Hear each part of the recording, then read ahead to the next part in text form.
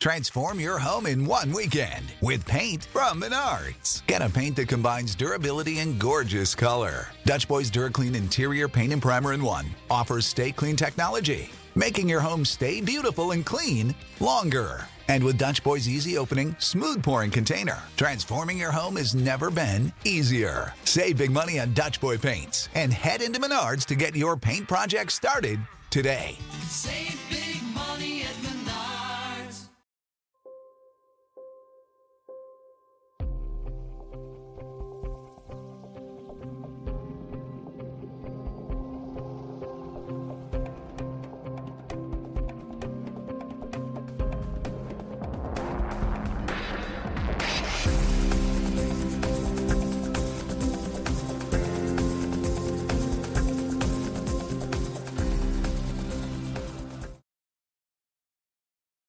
Hello and welcome to Physical Attraction.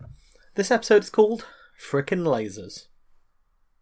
In the last few episodes, discussing the intricacies of magnetic fields and plasma instabilities, the triumphs and tragedies of the 1950s and 60s in magnetic confinement fusion research, it can be easy to forget that humans had already liberated vast quantities of energy from nuclear fusion on Earth. In fact, the first time it happened was on November the 1st, 1952, the Ivy Mike H-bomb test, which released so many new neutrons that two new elements, Einsteinium and fermium, were created above the wreckage of the atoll which was destroyed. In its place there was a crater 2 miles across and deep enough to hold a 17-storey building. But only 23% of its energy actually came from the intended fusion of the deuterium fuel, even if that is the equivalent of utterly annihilating 111 grams of matter. Or, in more relatable terms, it released enough energy to power the entire country of Mongolia for a year, or equivalent to the output of a standard 500 megawatt power station running continuously for 231 days. In other words, as early as 1952, humans were releasing enough thermonuclear power to compete with conventional power stations. The only problem was that the only feasible way to release it was a hydrogen bomb. You'll remember from our episodes on the hydrogen bomb, Edward Teller's attempts to develop it and the eventual success of Ulam's design, the basic principles of how the bomb works. A primary fission nuclear bomb explodes with its standard chain reaction. The X-rays produced then travel down a tube into a chamber where they're used to very quickly compress a secondary pellet of deuterium-tritium fuel. Crucial to this, though, was focusing the X-rays onto the pellet in a completely symmetric way, which requires a careful design of the device. This then causes that capsule of fuel to rapidly implode, briefly reaching the incredibly high temperatures and densities, enough for the nuclei to overcome the electrostatic repulsion between the protons, and finally get close enough for the strong force to pull them together and for fusion to take place, releasing energy. In the episodes on Teller, we even talked about the various schemes, some more harebrained than others, to use nuclear bombs and hydrogen bombs for civilian engineering schemes, like carving out space for a port in Alaska, or cutting a new Suez Canal to resolve that rather tricky political crisis. Of course, you might ask, why not use the hydrogen bomb as a power source? After all, you've already devised a readily available way of liberating thermonuclear energy. You're already releasing that kind of power. The only problem is that it has this rather nasty tendency of destroying everything. In fact, it's very difficult to create nuclear bombs below a certain yield. The problem is that if you only have a very small amount of fissile material, you won't be able to cause a self-sustaining chain reaction. The neutrons will escape too quickly without producing that critical chain reaction. If you use control rods, as in a conventional fission power plant, then you can control the neutron flux to get a sustained constant burn. But then you won't produce a sufficient quantity of X-rays to allow you to compress a fuel pellet. Ideally, you would want to produce the powerful X-rays without the intense explosion that accompanies them. Then you could use the energy released in the ignition of the fuel capsule and its thermonuclear fusion reactions to drive a turbine, just like in a conventional power plant, but with thermonuclear fuel rather than fossil fuels or enriched uranium. This minimum feasible yield for a nuclear bomb was still far too explosive to use in this way. But this didn't stop Teller and his fellow inventive people from coming up with ideas. Project Pacer, for example, dreamed of detonating nuclear bombs in underground cavities filled with water. The nuclear bomb vaporizes the water into steam, which then drives turbines. Of course, the main attraction of this scheme for Teller was that it gave him an excuse to make ever more nuclear weapons. Early tests of Project Pacer demonstrated that it was little more than a very expensive way of making a radioactive hell pit filled with fissile material. Even if the scheme was successful, it still would have turned out to be 10 times more expensive than the conventional nuclear fission power plants that were being used at the time. Worse still, in some of the early tests, the cave system partially collapsed and radioactive steam was blown through rock vents far from where they'd intended. Finally, in 1975, the whole idea was more or less abandoned, although, amazingly, people have continued to look into it since by constructing artificial cavities underground that might be less prone to collapse. And the way fusion is going at the moment, even this might end up being cheaper than that. Nevertheless, people were still looking into what was slowly becoming known as inertial confinement fusion. You'll remember that we've talked about the Lawson criterion already, this thing that you need to have a net gain from fusion reactions. You need to have a high value for the heat of plasma times the density of plasma times the confinement time of the plasma.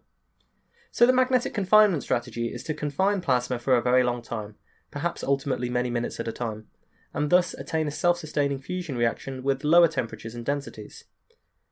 The inertial confinement strategy is more or less, hang the confinement time, that's just way too difficult. Just blast the damn thing so that it's incredibly hot and dense. After all, the plasma will remain close together for as long as it takes to be blown apart, if that makes sense. The inertial confinement time is the amount of time it takes for the capsule to explode. So if you're capable of achieving sufficient densities and temperatures during that time, you might just get enough fusion reactions taking place in your plasma to produce more energy than you put in, and this is called ignition. So effectively, you're not really bothering to confine the plasma at all, you're just explosively compressing it and hoping that it releases more energy than you put in to make that explosive compression. The plasma only stays together for as long as it takes to fly apart. Early calculations suggested that you could perhaps get more energy out than you put in with a relatively small amount of fuel, perhaps just a few milligrams or thousandths of a gram. It would only theoretically take a small amount of energy to ignite this fuel pellet, far less than you'd release by setting off a fission bomb. The fusion reactions would release about as much energy as burning a barrel of oil, easy enough for humans to harness without destroying the power plant every time you ignited the fuel. So you could even dream of using something like this to maybe power a large car or some other kind of device. You would just have something that would be able to ignite these fuel pellets and release the energy as a series of small explosions in a similar way to the internal combustion engine. The only problem then was how to ignite this tiny fuel capsule. As you're probably expecting already, the early theoretical calculations gave rise to a great deal of optimism. In the 1950s, early computers were simulating the implosion of a fuel capsule made of deuterium and tritium, and they seemed to suggest that delivering 5 megajoules of energy to the capsule could result in 50 megajoules being released, a gain of a factor of 10.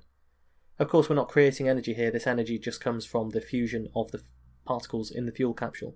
But the point is that in terms of fusion, it's a net gain, which is what all the tokamaks are trying to achieve, and were trying to achieve at the time. Later research on different capsule geometries showed that using a thin cylindrical shell around the fusion fuel would reduce the energy requirements even more.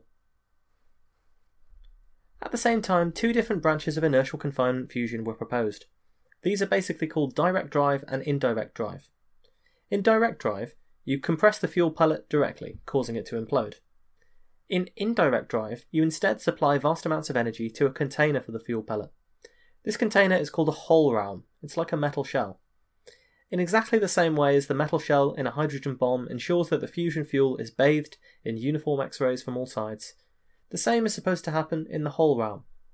So you heat it to these really high temperatures, and then the capsule itself radiates nice symmetrical X-rays onto the inner pellet, causing it to implode and hopefully release energy. So now the only issue was heating that Hohlraum.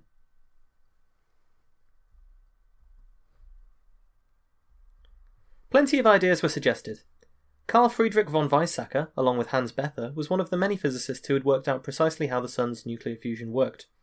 You may also remember him as one of the physicists who was taped in post-war recordings discussing the Nazi atomic bomb project and the reasons why it failed. At a meeting he hosted in the 1950s, an idea was discussed to ignite a thermonuclear fusion fuel capsule using shock waves from conventional explosives. If the shock waves could be made sufficiently symmetrical, they might be able to compress the capsule enough to result in fusion. Later, in 1964, the physicist Friedewald Winterberg suggested a scheme he called impact fusion. The capsule could be compressed using very small microparticles, which would be accelerated to 1,000 km per second and then slammed symmetrically into the fuel capsule. A few years after that, he was working with electrically charged ion and electron beams, which you could use to accelerate them very quickly using certain kinds of electrical circuits, and then slam them into the fusion fuel capsule. But these experiments were not capable of igniting the fuel. It was just impossible to accelerate these little particles symmetrically enough to really compress the fuel with that symmetry that it requires. It was the invention of the laser in the 1960s that really made inertial confinement fusion feasible. With lasers, you could hope to achieve the kind of spatial and temporal coherence that you needed to drive this implosion. This means that, you are capable of controlling the space locations at which the sides of the capsule are hit and the time at which the sides of the capsule are hit, so that everything is roughly hit at the same time and you have a nice spherically symmetric implosion. Without that, you won't have ignition. Fiddling around with shockwaves or actual physical particles was just too difficult at this point. Not enough power, too much variability and turbulence in the way the energy was delivered to the shell. But lasers could provide a very powerful means of heating the fuel capsule, or even directly providing enough radiation that might implode the fuel capsule. All of this research began in the utmost secrecy for the various governments and scientists undertaking it. After all, here we're talking about exactly the same secrets behind the development of the hydrogen bomb. And it's obvious that if you have a set of lasers that can compress a small fuel capsule to burn like a barrel of oil maybe, releasing that sort of amount of energy, well, what would stop you from using the same apparatus with a much bigger fuel capsule and maybe a higher laser power to set off a nuclear explosion? But in 1972, in the spirit of scientific collaboration, one of the pioneers of inertial confinement fusion in the US, John Nuckolls, was allowed to publish a paper in Nature, carefully composed so as not to give away any military secrets, that outlined the basic idea behind inertial confinement fusion. He wrote, quote, "Hydrogen may be compressed to more than 10,000 times liquid density by an implosion system energized by a high-energy laser. The scheme makes possible efficient thermonuclear burn of small pellets of heavy hydrogen isotopes, and makes feasible fusion power reactors using practical lasers." One key point that was identified by the Nature paper was why the laser was such a game changer. It's all to do with the pressure that can be achieved. The strength of chemical bonds prevents you from obtaining too much pressure just by physically pushing objects together. Eventually, those chemical bonds just snap under the pressure. Diamond, for example, can be crushed under a hydraulic press. Above around 1 million atmospheres, it's just not feasible to generate pressure by physically forcing objects together. Explosions can produce more pressure, as in the shockwaves that Winterberg was experimenting with, but of course they're also more difficult to control. In the case of lasers, however, you can take advantage of the fact that photons carry and transfer momentum. Yes, even when you turn the light on, the photons from the light bulb exert a small pressure on you. In fact, because the momentum carried by the photon is just its energy divided by the speed of light, the pressure due to radiation follows a beautifully simple formula. It's just the intensity of the light divided by the speed of light. So let's say you're 1 meter away from a 40-watt bulb, as I am more or less right now. That energy spreads out across a sphere with a surface of 4 pi r squared, giving around 3.2 watts per meter squared as the light intensity when it hits you. Divide by the speed of light, which is 3 times 10 to the 8 meters per second, and you get the pressure as around 10 to the minus 7 pascals, or newtons per meter squared. That's less than a trillionth of the pressure you're under all the time due to the atmosphere, so even if you filled the room with bright light bulbs, you won't notice the radiation pressure. However, interestingly, it is 100 times the atmospheric pressure on the Moon, which has virtually no atmosphere whatsoever. Now next time someone switches the lights on, you can go, "Gah! I'm feeling an additional pressure of 100 lunar atmospheres." Isn't Fermi estimation fun? Lasers offer a source of incredibly collimated, incredibly concentrated photons that can deliver an awful lot of energy, and hence momentum and pressure, to a very small spot. Remember, intensity is what counts for photon pressure, and not the total energy, because the intensity is like the number of photons hitting a meter squared per second. If you could deliver the 40 watt power of that light bulb to an area of 1 square nanometer, it would push down on that nanometer with a pressure comparable to that found at the centre of the Earth, over 1 million atmospheres. This is precisely the kind of thing you can do with lasers. Nuckolls' paper suggested that even the lasers of the day could blast the outer capsule with a pressure of 100 million atmospheres. The pulse need only last a nanosecond, yet it would be sufficiently intense to create immense pressures. The capsule would then implode inwards, the material of the capsule suddenly accelerated to a few thousandths of the speed of light, or 3,000 times the speed of sound, and this would then result in pressures of 1 trillion atmospheres, comparable to the pressure of the heart of the Sun, and hopefully nuclear fusion. Now the race was on to be the first to generate a fusion reaction this way. Both Russian and French scientists were reporting that they'd seen thermonuclear neutrons from pellets hit by lasers, but the imagination of the American public wasn't really captured until one of their own got involved. In the early 1970s, one of the people working on this was Kip Siegel. He founded a company, KMS Fusion, that worked towards getting inertial confinement fusion to work. This was pretty unusual, because most of the nuclear physics so far had been done purely under the watchful eyes of the government and the Atomic Energy Commission. Inertial confinement fusion in particular was not something that you wanted to be privately owned, because, well, a major motivation for funding inertial confinement fusion is that everything you develop has dual purpose and may be useful for constructing limited yield nuclear weapons. If you had some symmetrical laser pulses that could ignite a capsule of fuel of your choosing, you might be able to make a nuclear bomb to order, where you can set the size and scale in advance. Weapons developers were interested in creating small-scale versions of nuclear explosions at any rate. They could provide a good way of testing the effects of particles and radiation from a nuclear explosion on military hardware. And of course, developing incredibly powerful lasers for weapons research has always been a fascination amongst military types, even though not always justified in use cases in the field. By 1974, and despite the protestations of the government, KMS was ready to make their big announcement. They too had seen thermonuclear neutrons. The New York Times called it a significant step towards the goal of nuclear fusion as an almost limitless source of energy. Siegel's result was really not that dissimilar to what Zeta had found, neutrons with a strong suggestion that they'd arisen from nuclear reactions, which was a far cry from claims of being able to generate power, as the magnetic confinement fusion people would tell you. But it put Lawrence Livermore Laboratory, which still boasted of associations with Edward Teller, to shame, because they hadn't achieved anything like it yet.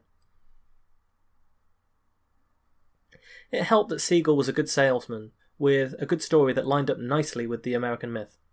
Here was an entrepreneurial lone wolf, who might just be able to beat the Soviet and US governments to the target. He believed in what he called the lessons of the Cavendish Laboratory in Cambridge, England, where a few bright people out-invented the world for a long time with wires and chewing gum. And he managed to attract several of the best and brightest US physicists to the startup company. The fact that private industry was starting to take an interest in fusion was a good sign to the public, who by now had heard the fusion in 10 years line for 20 years.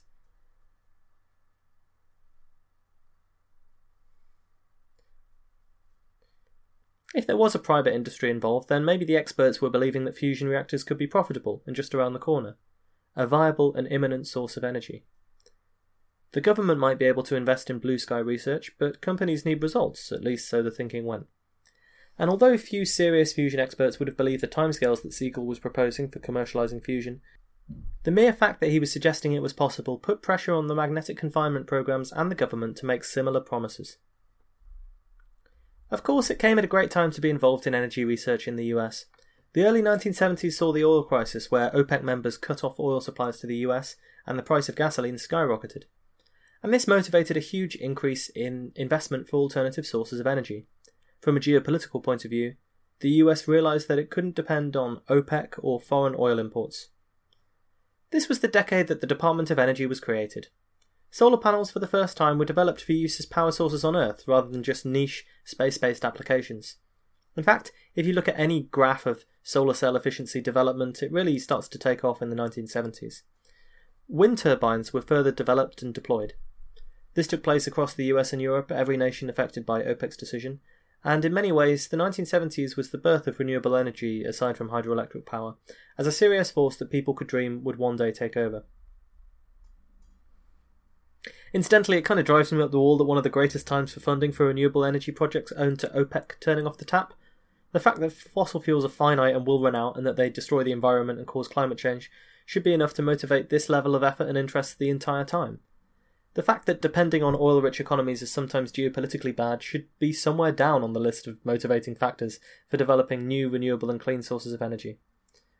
But I suppose everyone who wants humanity to explore the stars has to deal with the same idea, that a great deal of spaceflight development arose out of the Cold War competition and not due to some grand vision of what the species can achieve. We might be smart, but we think in the short term, and we're not wise.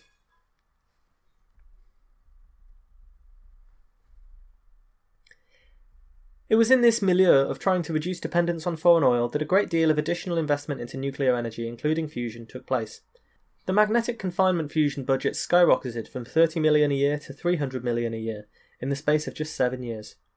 The budget for inertial confinement fusion skyrocketed from nil to $200 million a year by the end of the 1970s. Sadly for Kip Siegel, he wouldn't live to see the huge inertial confinement fusion projects that he had helped to trigger. In the midst of testifying about the promise of laser fusion to Congress, he suffered a stroke and died shortly afterwards. His company, KMS, limped along until 1990, and if you're interested in its history, you can find a testimonial of someone who worked there on the Kip Siegel page at Fusion for Freedom. Little did they know that their idea, to drive inertial confinement fusion with infrared lasers, would ultimately prove unworkable. The catchphrase used internally in the company, online by 79, proved to be just another over-optimistic fusion estimate. Yet Siegel was a pioneer in several ways, both in demonstrating that inertial confinement fusion could produce thermonuclear reactions with lasers, and also in paving the way for future entrepreneurs to try their hand at fusion themselves.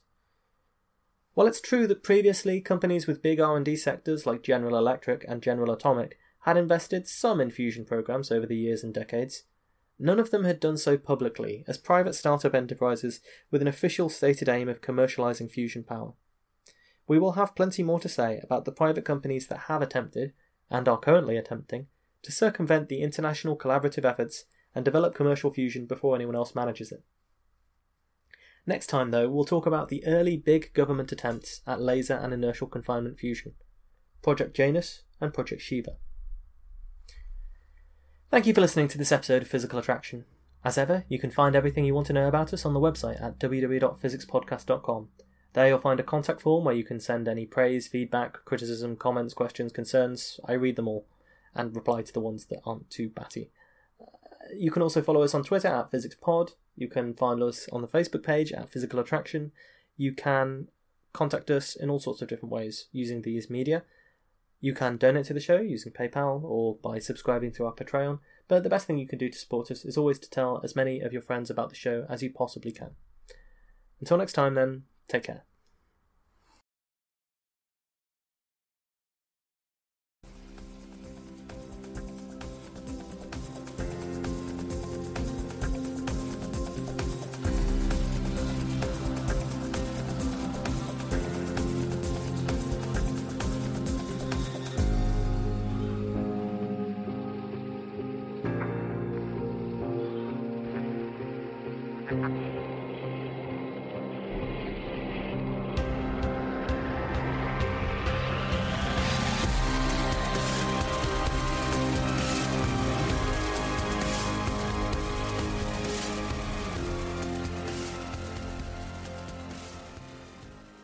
Save big money on plant protection supplies, now at Menards. Defend your garden with Triazicide Insect Killer. Its fast-acting formula protects lawns, vegetables, and many other plants. It kills more than 260 insects by contact, above and below ground. Choose from ready to spray, concentrate, or granular. Save big money on Triazicide Insect Killer at Menards. And check out our weekly flyer on Menards.com for all the great deals happening now.